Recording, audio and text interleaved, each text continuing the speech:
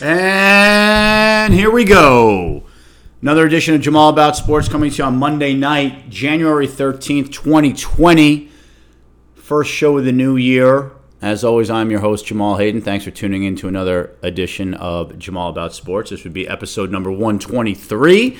Kicking off the show, Tom's Diner by Suzanne Vega. It's actually the title of that particular track is DNA featuring Suzanne Vega. I'm pretty sure the story behind that goes, that song's probably from about, I want to say 1990, 91. There was this group DNA, and they liked it, and they sort of did a remake of it, sample, if you will, although it's not really a sample. Did kind of their own remake without asking Suzanne Vega's permission, but then she heard about it. She heard the song. She liked it. And rather than, I guess, like suing them, I think they ended up splitting the money or something. It was some sort of magnanimous gesture on Suzanne Vega's part, which I thought was pretty cool. But in any event, big show to get to. Lots of football. We've got a little bit of baseball as Rob Manfred actually puts the hammer down on the Houston Astros organization, and rightfully so. And we'll see if we can get to a little bit of NBA if time allows. But we start with, first I want to go over the coaching carousel because didn't get to it last week. So we had 5 openings: the Browns, the Giants, the Panthers, the Redskins, Giants, Redskins, Panthers, Browns, and Cowboys. Cowboys hired Mike McCarthy. AG weighed in on this, said it's basically the same thing as like when your team drafts somebody that you don't like, and then you you immediately shift into talk yourself into it mode. That's basically where he is with Mike McCarthy. Not a huge fan of the hire. Listen, the interesting thing about Mike McCarthy is, on its surface, right, his track record is very good. I believe he's something like 120-something and 70-something career record. Has a Super Bowl victory under his belt. However, he also had the benefit of having Brett Favre there. And a lot of other very good players like Clay Matthews on defense, just to name one. And so some people ding him for the fact that they only won one Super Bowl with Aaron Rodgers. Lost some games like in 2011 to the Giants where they were heavily favored. Lost to Arizona in 14, I believe. No, sorry, in 15, where they probably should have. They were, even though it was in Arizona, they were considered the favorite. And so I think some might look at it, and I'm actually one of them, saying they kind of underachieved. And look, I'll also give AG credit for this one. He calls McCarthy the Inspector Clouseau of head coaches, and the reference being that, if anybody's a fan of those old Pink Panther movies with Peter Sellers as Inspector Clouseau, he's a complete bumbling buffoon, but yet somehow things always kind of ended up his way. And I think McCarthy is similar in that respect. And again, he had Aaron Rodgers to bail him out of a lot of bad decisions. So again, on its surface, the record is unimpeachable. I mean, it's a great record, right? Over 50 games, over 500 for his career with a Super Bowl win. So from a Cowboys standpoint, and a Jerry Jones standpoint, I guess it makes sense. It's certainly a departure from what we saw last year, which was basically if you were under the age of 40, had worked with Sean McVay in any capacity or even knew him and were an offensive coach, you were getting a head coaching job. So McCarthy, obviously known to be an offensive guy, goes all the way back to when he was a coordinator with New Orleans. Look, you can't obviously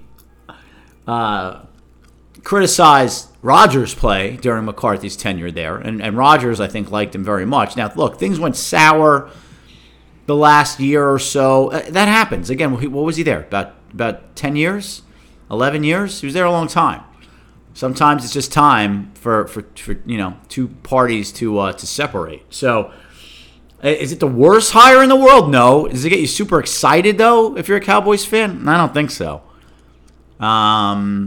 But again, look, this stuff is all such a crapshoot, right? I mean, I'll be the first to admit, when the Lions hired Jim Caldwell, I was not exactly excited. He turned out to be a pretty good head coach, particularly his first year.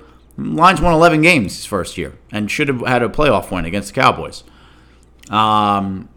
So, I wasn't thrilled with the hire. I take Jim Caldwell right back right now after seeing the last 2 disastrous years I got from Matt Patricia. And, I read all the glowing, flowery prose about what a great hire Matt Patricia was. Right? A former rocket scientist, I worked for Bill Belichick in New England in the Patriot Way, and all this other nonsense. And it's turned out so far, the first 2 years, Matt Patricia's a terrible head coach. Terrible. I don't want to hear about injuries. I don't want to hear about anything. I don't want to hear about culture changes and instilling a new system. I don't want to hear about any of that nonsense. I'm not going to go off on a Lions rant here, but I'm just saying. A lot of people thought he was going to be a great hire. A lot of people thought Pat Shurmur was going to be a good hire for the Giants. We'll move on to them next. He was going to be the adult after the Ben McAdoo fiasco. Never understood the McAdoo hire. I really didn't understand the Pat Shurmur hire. Pat Shurmur, 9-23 with the Browns, 9-23 with the Giants. Now, granted, I understand the Browns always are horrible. But, Pat Shurmur rode the wave of the Vikings basically getting dumb lucky with the Minneapolis Miracle, where Sean Marcus Williams, the safety for the Saints, whiffs on a tackle on Stephon Diggs. It should have been an easy tackle, easy play, game over. And people said, "Oh, if he could get Case Keenum to the NFC Championship game." I mean, look, Case Keenum's an okay quarterback. He's all right. Everybody knows that Mike Zimmer and the Vikings' defense really carried that team that year. And Keenum played reasonably well. But again, my point is, everybody thinks they know. Nobody knows. Nobody knows. Look, I'll go to my grave saying Jim Schwartz was the right hire for the Lions coming off the disastrous run of Matt Millen. Morningweg, Mariucci, Marinelli. 3 horrendous coaches in a row. And early on, it looked like that was going to be right. And for a couple of ball bounces here, a couple of flags, there, a couple of replays here and there, Jim Schwartz could easily still be the Lions coach. I mean, his second year, they went 6-10. That team could have been 10-6. They went 10-6 the next year. They were 6-3 his last year before he got fired in 2013. And, 61-yard field goal by Justin Tucker. Pick 6 against the Giants on a tip ball. That was the only way they were going to lose that game. A couple other plays in that season that didn't go their way. I mean, look. Even the year before, where they, in 2012, when they were 4-4 and then lost their last 8 games, they were in almost every single one of those games. The Thanksgiving Day game, the Colts game where Drayton Florence drops a game-sealing interception, and Andrew Luck stages a massive comeback. I mean, so nobody knows.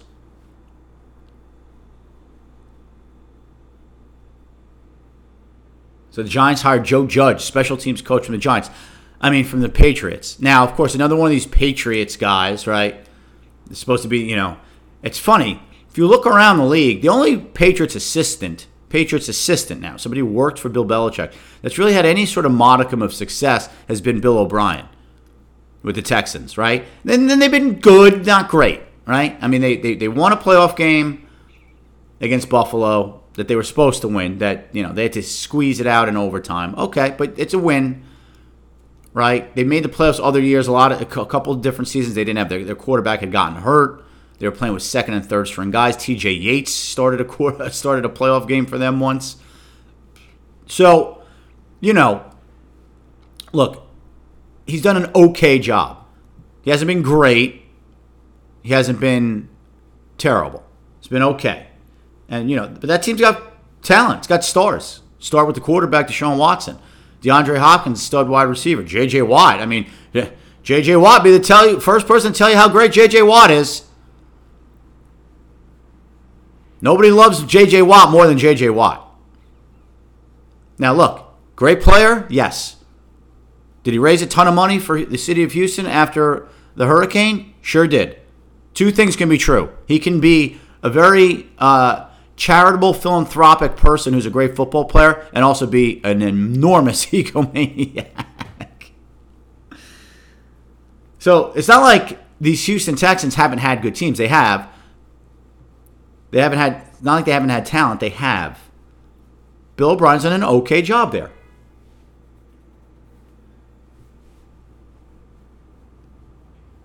You look at the other Patriots assistants. Patricia, we talked about him. Awful. Romeo Crennel, when he got his chance, not very good. Charlie Weiss at Notre Dame. Not exactly tough to recruit at Notre Dame. Terrible job there. Eric Mangini, not a very good job with the Jets and then really bad with the Browns. You know what? You could almost take the Browns out of the mix, though, to be fair. I mean, they make the Lions look like the Yankees. I mean, they really do. That is the worst run organization in sports. It really, what a joke they are. Jimmy and Dee Haslam, Flying J, truck stops. That's their main business. That's where he's made all his billions somehow. But yeah, they are a joke. And of course, the job was open again this year. They gave Freddie Kitchens a whole 1 year. Should have never had the job to begin with, but then they gave him a whopping 1 year, and they're moving on. After, Shermer got 2 years, Hugh Jackson got, a year and a little and a half. Who else am I missing?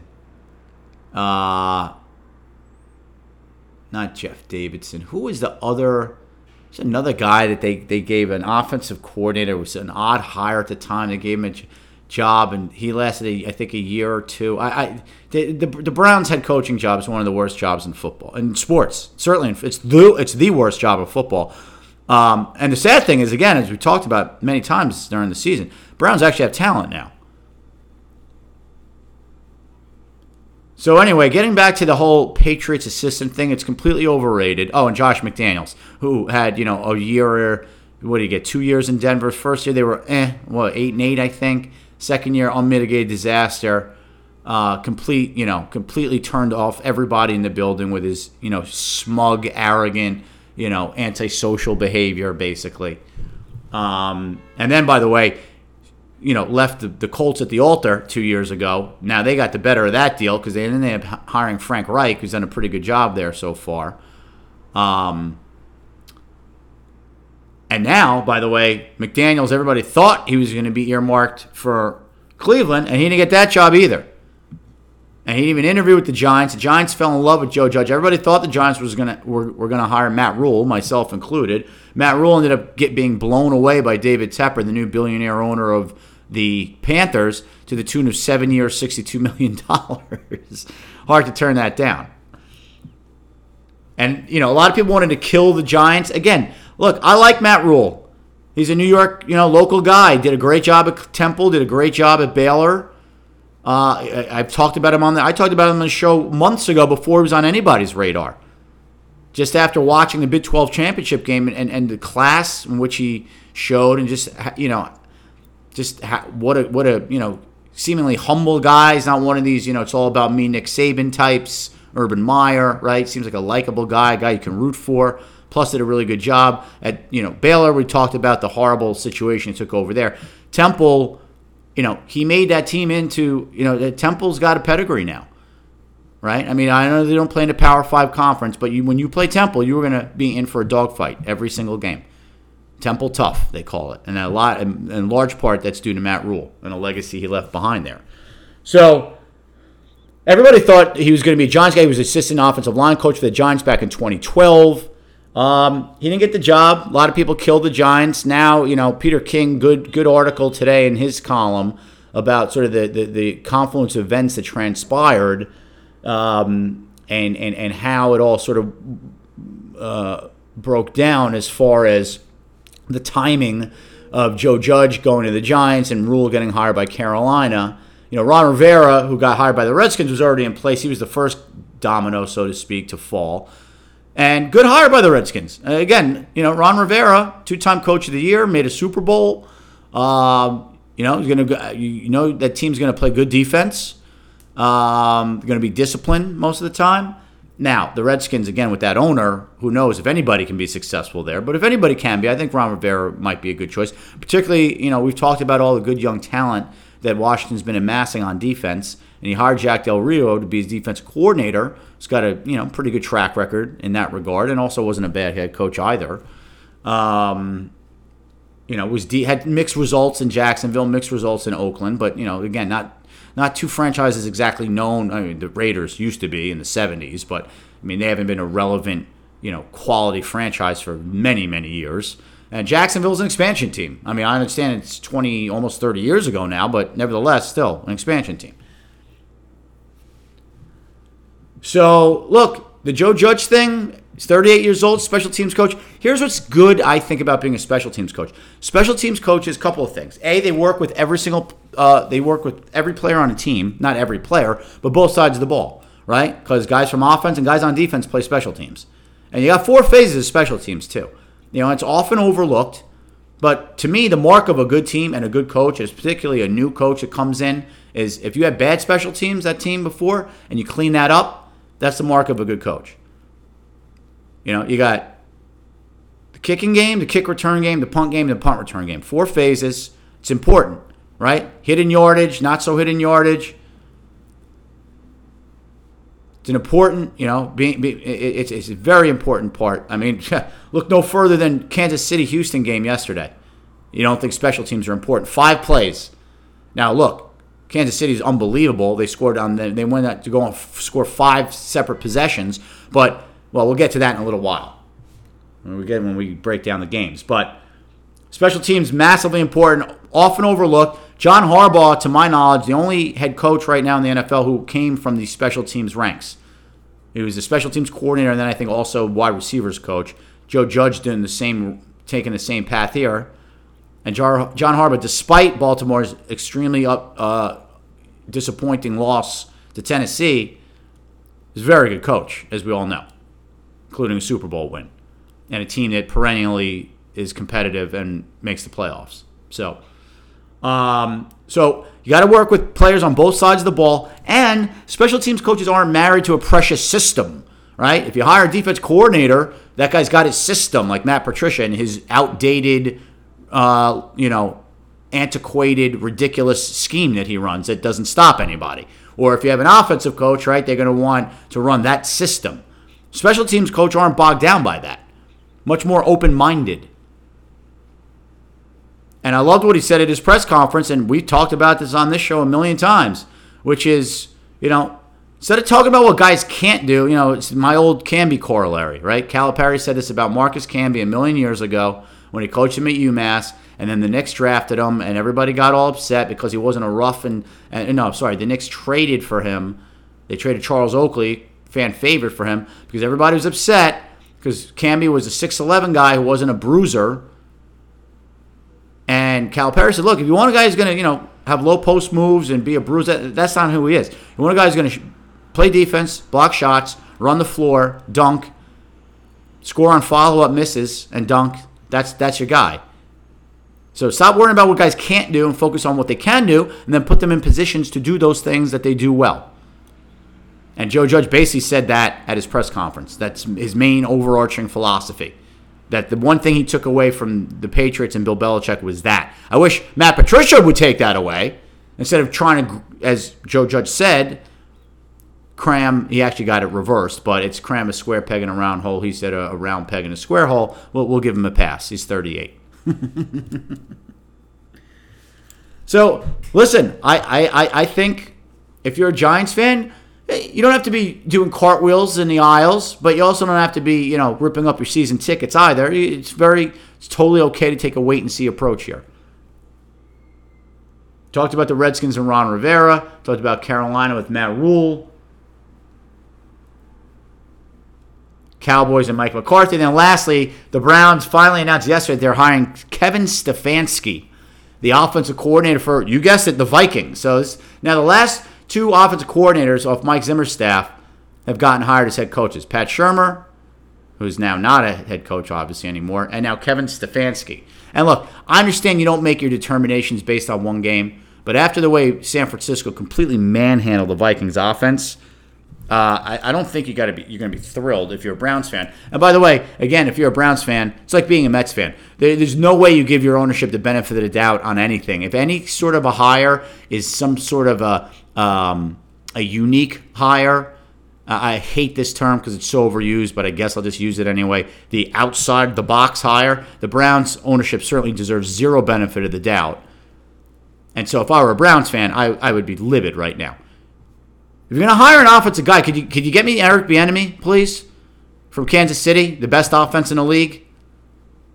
I mean, Vikings offense is good. It's pretty good. It's decent. But, again, we talked about it. Kirk Cousins, he sort of got off the schneid 2 weeks ago when they went into New Orleans and they beat New Orleans, and he actually made some big throws there, including the game-winning touchdown in overtime. So give credit where credit's due.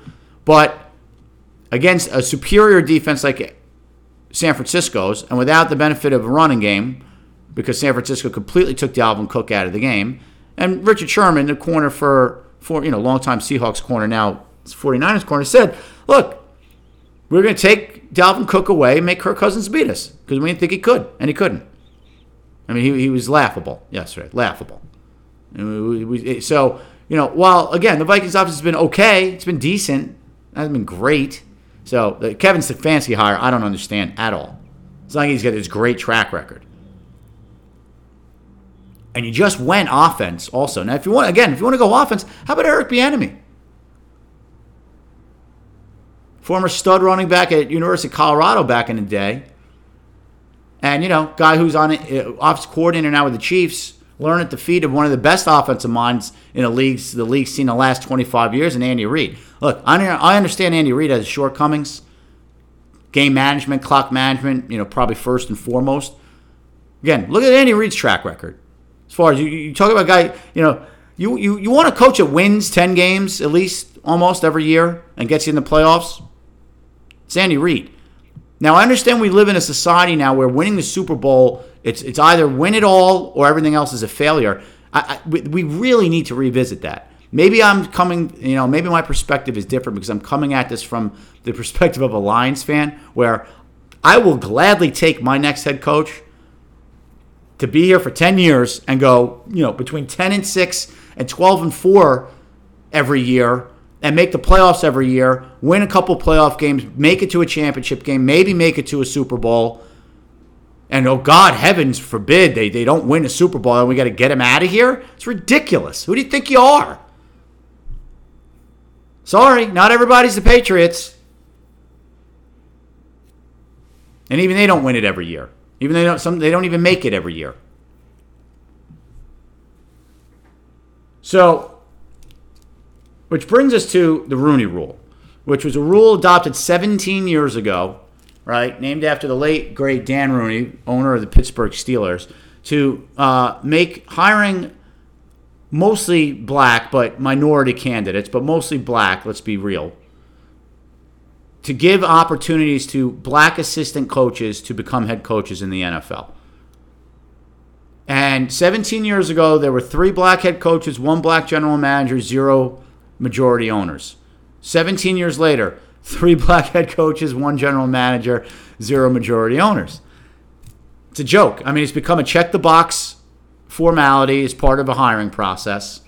Now, we were up to, I think, not that long ago, there were 8 black head coaches in the NFL at one time. And look, I'm not advocating to hire somebody based on the color of skin one way or the other. But the idea that the league is 70% players, and you're seeing more and more players are going into coaching now. I mean, I saw Aaron Glenn is a secondary coach for the 49ers. Pepper Johnson has been a long-time assistant coach in the league. Brian Cox was an assistant coach in the league for a long time. You still have old guys. You still have guys like Todd Bowles, who was a head coach. Jim Caldwell, who was a head coach, who had some success in 2 different places. Didn't even get a look this time around, right? My point is, they need to do a better job with this. Make it. Right now the rule is 1 candidate. Maybe it's got to be 2. And there's got to be a better job getting these guys, as I think John Marrow pointed out, actually, getting the black assistants up to, particularly now in a league where everybody loves offense, to coordinator positions, offensive mostly. And have some sort of a mechanism in place for that. Because you can't tell me with, I don't know the exact numbers, but there's plenty of black assistants in the league. Anybody ever heard of Joe Judge? And again, I'm not saying Joe Judge won't be a great coach. Maybe he will. But nobody heard of Mike Tomlin either when the Steelers hired him. He's done pretty well. Byron Leftwich is the offensive coordinator right now down in Tampa Bay. Played quarterback in the league, was a pretty good quarterback in the league. Tampa Bay's offense put up a ton of points and yards this year. Now, granted, I understand Jameis Winston is a disaster with his 30 interceptions. That's not Brian Leftwich's fault. And if anything, Byron Leftwich elevated Jameis Winston's game this year. And and got massive years out of 2 of the wide receivers in Evans and Godwin. You never heard his name once come up. Eric Bieniemy did interview some of the places, got passed over again for the likes of Kevin Stefanski. And again, I'm not saying it's a racist thing. I really don't think that's what the root of the problem is. I don't. Maybe I'm being naive. I don't think it's a racist thing, but I do think there is an element to, and maybe this is a form of racism. I don't know. But there's an element to, owners and GMs basically hire guys that, that they quote unquote know. So maybe it is. I mean, and again, maybe it's not overt and maybe it's not even conscious. I don't think it's a conscious thing, I guess, is my point. I don't think the Browns looked at Eric Bieniemy and Kevin Stefanski and said, I'm going to hire Kevin Stefanski over Eric Bieniemy because he's white and Eric Bieniemy's black. I don't think that is the case. I sure hope that's not the case. But I also think teams talk themselves into some of these hires. I don't know. I don't know what the answers are. Something needs to be done, though, because, it's really, for a league where 70-something% of the players are black, and again, a lot of these guys are going into coaching, too, so it's not like there's not a pool of candidates out there, and have 3 black coaches out of 32 teams, it's a bad look. It's just a bad look. That's it. All right, we'll take a short break. We'll be back with the playoff game breakdowns right after this. Okay, we're back. So, we talked about Minnesota, San Francisco. Look, we talked about San Francisco all year long. That defense is legit. Garoppolo is pretty good, not great. Obviously needs a bigger resume first for us to put Garoppolo in the great category. But interesting, if you looked at the game. So, NFL, myself included, a lot of the conventional wisdom is it's a passing league. You've seen a team like Tennessee now go on a road against 2 teams and run the ball down their throats, even when the other team knew it was coming. You saw Baltimore, who was really more of a running team than a passing team, even though Lamar Jackson threw for a lot of touchdowns. A lot of that was a result of his own running ability, plus Mark Ingram as well. San Francisco is somewhat of a balanced team. They ran it right down the Vikings' throats yesterday. The biggest play in that game, biggest sequence of that game came when they were up 17-10, got the ball back, and then literally ran the ball 8 straight times in a row, and then ran it in for a touchdown, go up 2 scores, and you knew the game was over. But interestingly enough, they opened up the game passing and threw for their first touchdown. So they sort of opened up the running game by throwing it first, which my dad has been saying for a million years, is you throw to run. And I agree, and certainly that proved true in yesterday's game with San Francisco and Minnesota. Look, Minnesota's a good team. They're not a great team. We talked about it just so, Pretty good offense with Diggs and Thielen. Again, Kirk Cousins he puts up flowery numbers. His numbers look good, and he doesn't even throw a lot of interceptions, but when he does throw them, usually they're killers. Now, he didn't do it against New Orleans for the first time in his career. And look, to be fair to him, the offensive line in Minnesota is not great, but this is really not about what Minnesota didn't do. It's about what San Francisco does do, and that is their defense is off the charts good, especially that front seven. I mean, you look at their front four, all number one picks. Arik Armstead, first-round pick. DeForest Buckner, first-round pick. Solomon Thomas, first-round pick. And Nick Bosa, first-round pick. And then they've got studs at linebacker. They got Quan Alexander back, who they gave a big contract to in the offseason.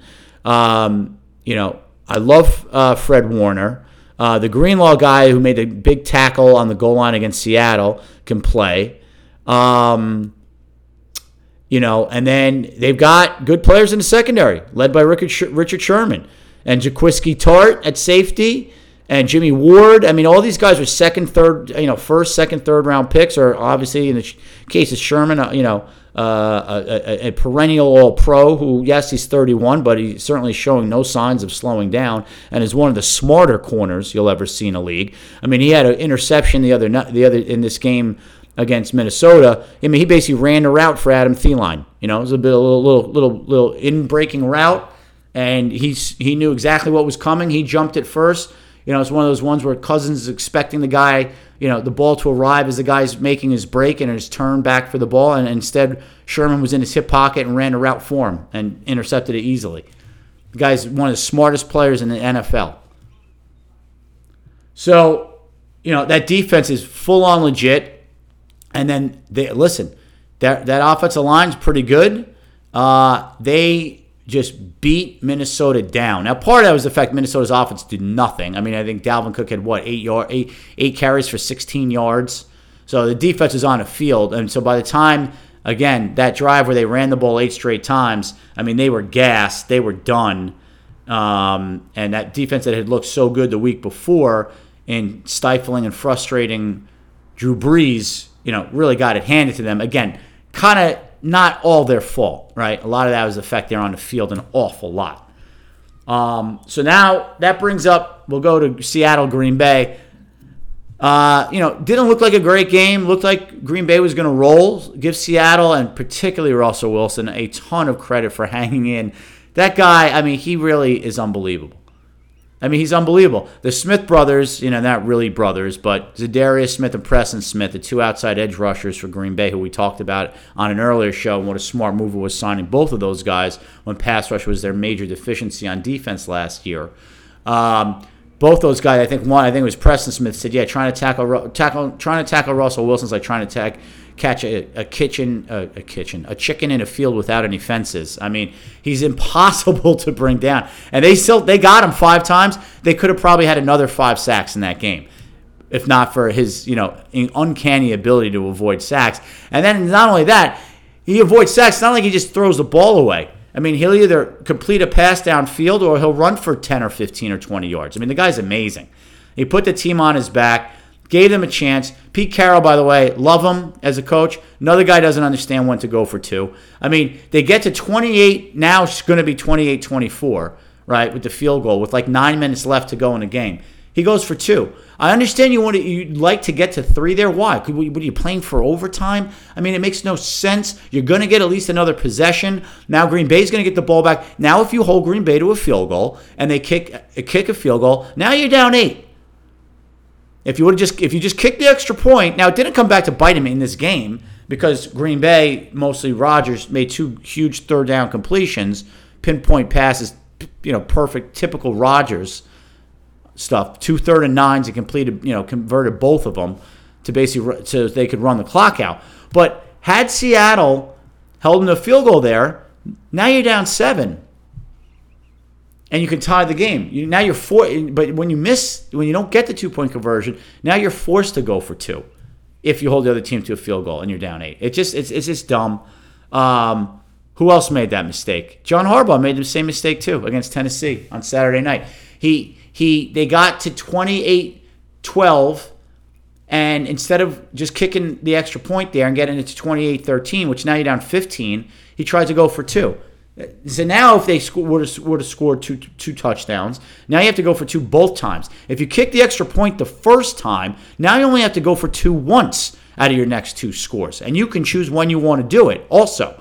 So you could either do it the next time to get to 7, or you could wait till the last time. It's amazing. These guys don't know this. I don't understand. I guess it's because they always just assume that they're going to get it, but it seems like very few teams ever get it. I really don't understand it. But anyway, so look, Rodgers did what Rodgers does. I mean, Green Bay has been, we talked about it this year. They can really run the ball. Aaron Jones has been great. And the defense is vastly improved. We talked about that too. The young kids in the secondary and the Smith brothers, I mean, way improved. So now that sets up what should be a good game between Green Bay and San Francisco, out in San Francisco. Talked about the time they played earlier in the year when the refs desperately tried to keep Green Bay in the game, and despite the refs' best efforts, San Francisco still mauled Green Bay. I suspect this will be a different outcome, but I still think San Francisco should win that game. So it's the best defense Rodgers has faced all season. And again, they can stop the run, can San Francisco.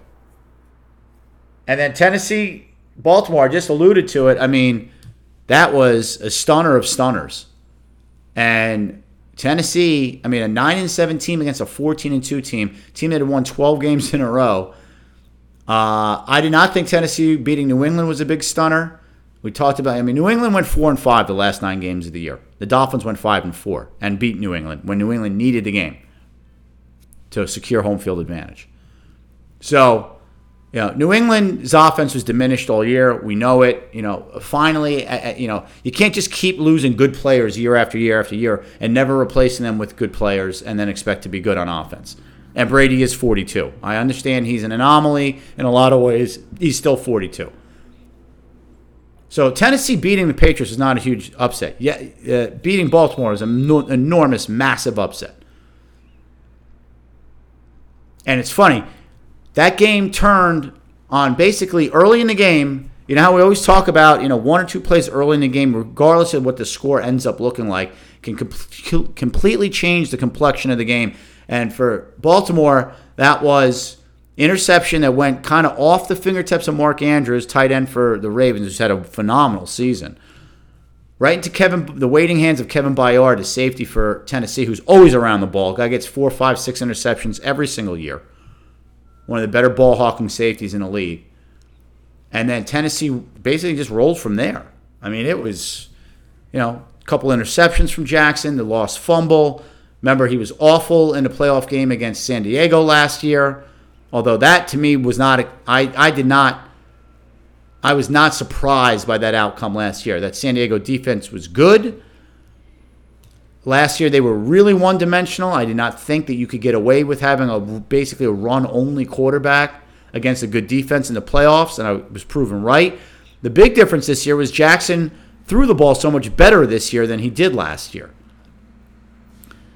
And his numbers look good against Tennessee. I mean, he threw for over 300, ran for over 100, but, most of that was in garbage time. And Tennessee, this Derrick Henry, this is unbelievable. By the way, Derrick Henry won the Heisman Trophy, one of the probably more boring Heisman, no offense to him, but just one of the sort of the more boring Heisman Trophy campaigns that year.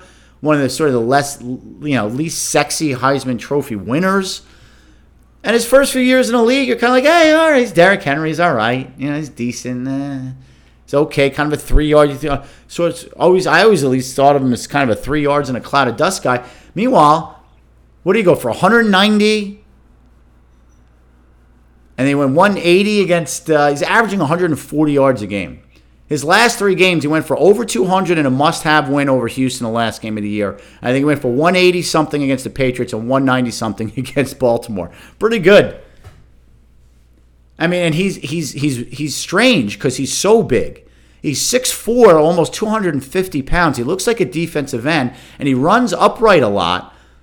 And you don't think he's fast, but when he gets to the edge, he's fast. He outruns. He had a 66-yard run against Baltimore. And Baltimore's defense is no slouch. They're one of the better defenses in the league. And they just pounded them and ran all over them. Again, some of that was a function of the fact that Baltimore's offense was, giving the ball away and going 3 and out a lot. But, I mean, listen, tip of the cap. Tremendous. And then we get to the main event, which was one of the crazier games you'll ever see. Houston, Kansas City. So we talked about special teams. So talk about it. Here we go. Houston got the opening kickoff, went down and scored a touchdown. Kansas City gets the ball back. 3rd down. Mahomes hits Travis Kelce, arguably the best tight end in the league, if not the best. If Kittle's 1, he's 1A, right? Kittle from San Francisco.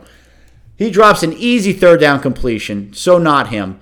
Next play, punt block, touchdown. 14-0 before he could blink. Then Kansas City had another drop on a 3rd down. Then they finally get a stop on defense. They put Tyreek Hill back there to return the punt, even though he's not their normal punt returner, but he's so electric with the ball in his hands, the speedy wide receiver. He fumbles the ball on the 10-yard line. Houston recovers at the 5. They score. It's 21-0 before he could blink. Then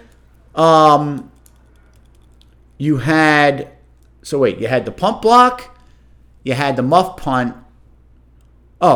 Then Houston goes for a field goal instead of going for it on 4th and less than a yard to go up 24-0. Some people are killing O'Brien for that. I didn't think that was you'd think 24-0. Granted, it was a little gimmicky how they got there, but you'd think that's still a pretty good lead. And it was early, still in the first half. You didn't think you're done yet scoring. You had a whole second half to go. They kicked the field goal. Kansas City takes the McCole Hardman, my guy from Georgia, rookie, takes the ensuing kickoff back like 60 yards. So they get great field position. They score a touchdown about 3 plays later. Now it's 24-7. Then here's where it gets weird. Then Kansas City gets a stop, gets the ball back. It's 24-14. At their own 31, on 4th and 4, they go for a fake punt. Kansas City's having none of it. Nick Sorensen, starting safety, also plays special teams for the Chiefs, makes an unbelievable one-on-one open field tackle on the up guy who took the snap and was trying to run around, Justin Reed, the safety for Houston, who plays on special teams. It looked like had he gotten around the edge, he would have gotten about 30 yards. They would have had an easy 1st down. And this guy Sorensen makes an unbelievable, great open field tackle.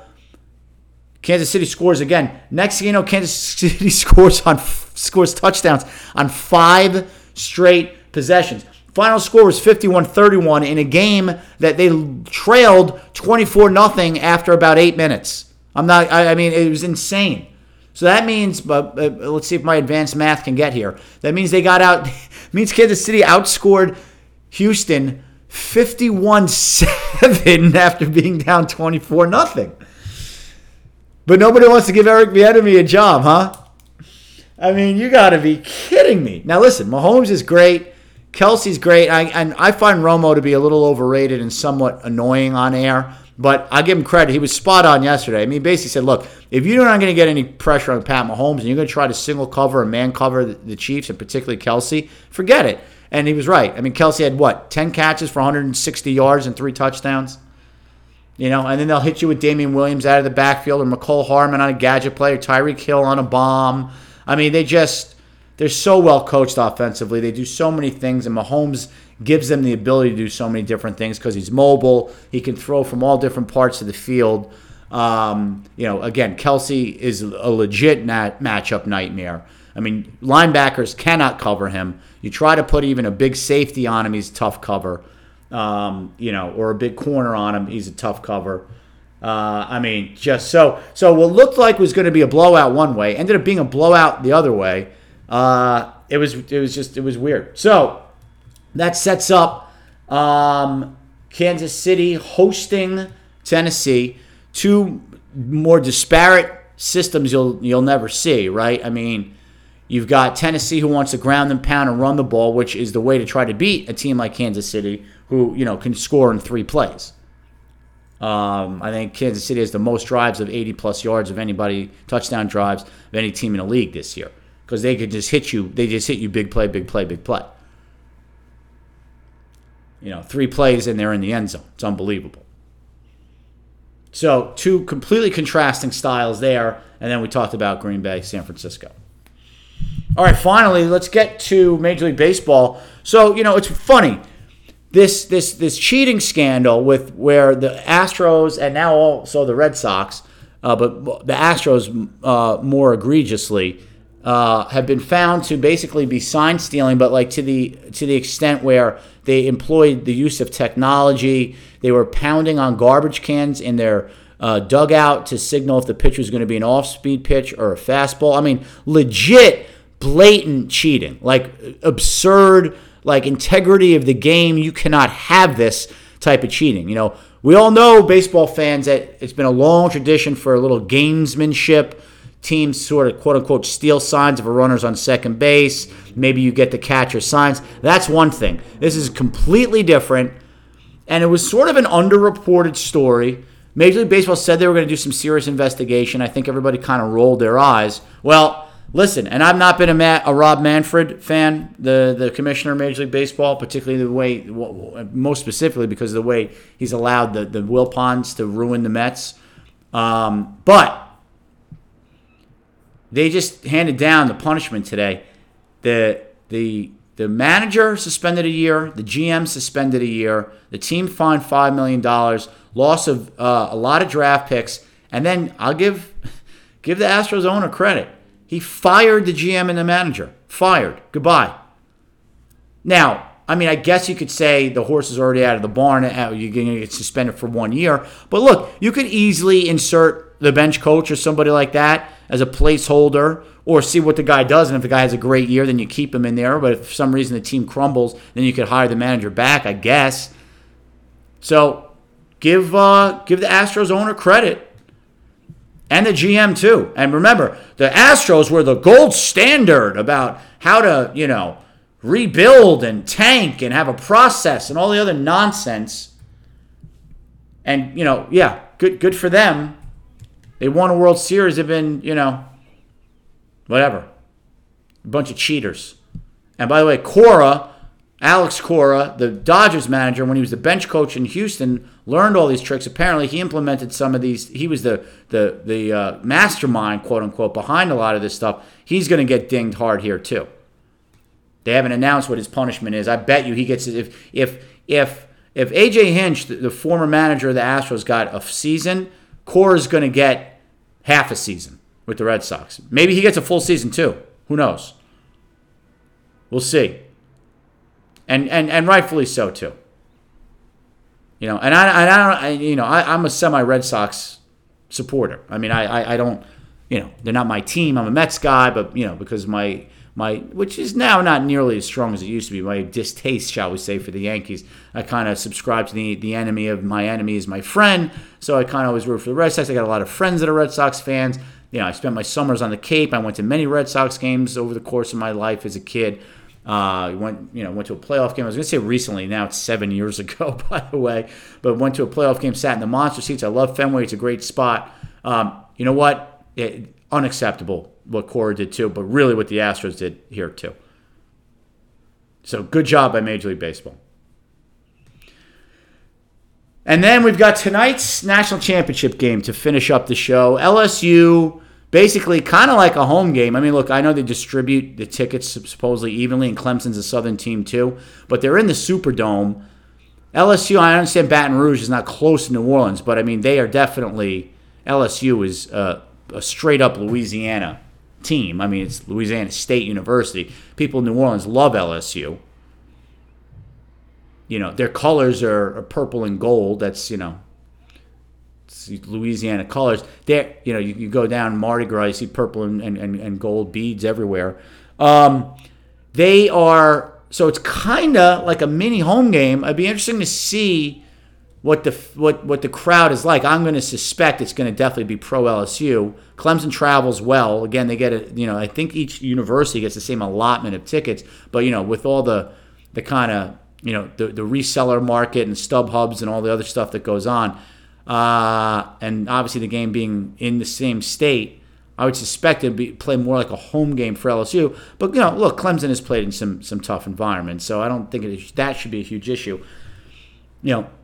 We expect a very high-scoring game, two great offenses, two great quarterbacks. You guys know I'm an LSU guy. That's my team. That's one of my teams. Obviously, Maryland is my alma mater. But I always like LSU. Great uniforms. Always can watch them because they put 5, 6, 7, 8, 9, 10 guys in the pros every year. So my heart tells me LSU. My head says Clemson. I mean, look, maybe I'm out of my mind, and I hate the whole Dabo Swinney, nobody gave us a chance nonsense because they had the committee had the nerve to give them the third ranking or whatever. And I hate that tired, and Rodgers now and the Packers are playing that ridiculous card too. With you got guys, relax. You went 13-3, you won the division. Nobody gave you no chance. Stop it, ridiculous. And you were favored in yesterday's game too. So this nobody gave us a chance narrative is a bunch of BS. But anyway, so I don't like Clemson. I don't want to root for Clemson. Clemson was the bane of my existence when I was a Maryland student, and as a Maryland fan, when Maryland used to be in the ACC, they used to do a number on us every year. So I'm not a Clemson guy by any stretch. I just kind of feel like, though, they haven't lost a game in 2 years. Granted, they got some fortuitous calls and a couple of good breaks against a very good Ohio State team, and I understand that LSU blew Oklahoma's doors off, but Oklahoma's not nearly as good as Ohio State. My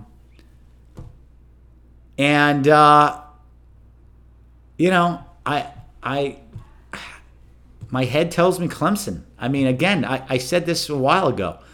I understand they didn't play anybody really all that good this year except for Ohio State. But just watch Clemson play. They have studs all over the field. Isaiah Simmons, number 11, a linebacker, safety / corner / defensive end on defense. To T. Higgins is 6'4", 6'5", stud wide receiver, number 8 on offense. To the quarterback, Lawrence. I mean, they're and Etienne, the running back. I mean, they're loaded. Clemson's loaded. Those guys are all pros. They're all first round picks. Now LSU's loaded too. And I think Edwards-Helaire is going to play the stocky Barry Sanders-ish running back for LSU, number 22, who I love. And we know about Burrow and his 55 touchdowns. I mean, he was tremendous. And it's not like LSU doesn't have studs too. Of course they do. I just think somehow Clemson gets it done. All right, that's going to do it. As always, thanks for listening. Check us out wherever you get your podcast. You can always check me out on Twitter at JamalAboutSport, no S. Website, JamalAboutSports.com. Till next time, peace out.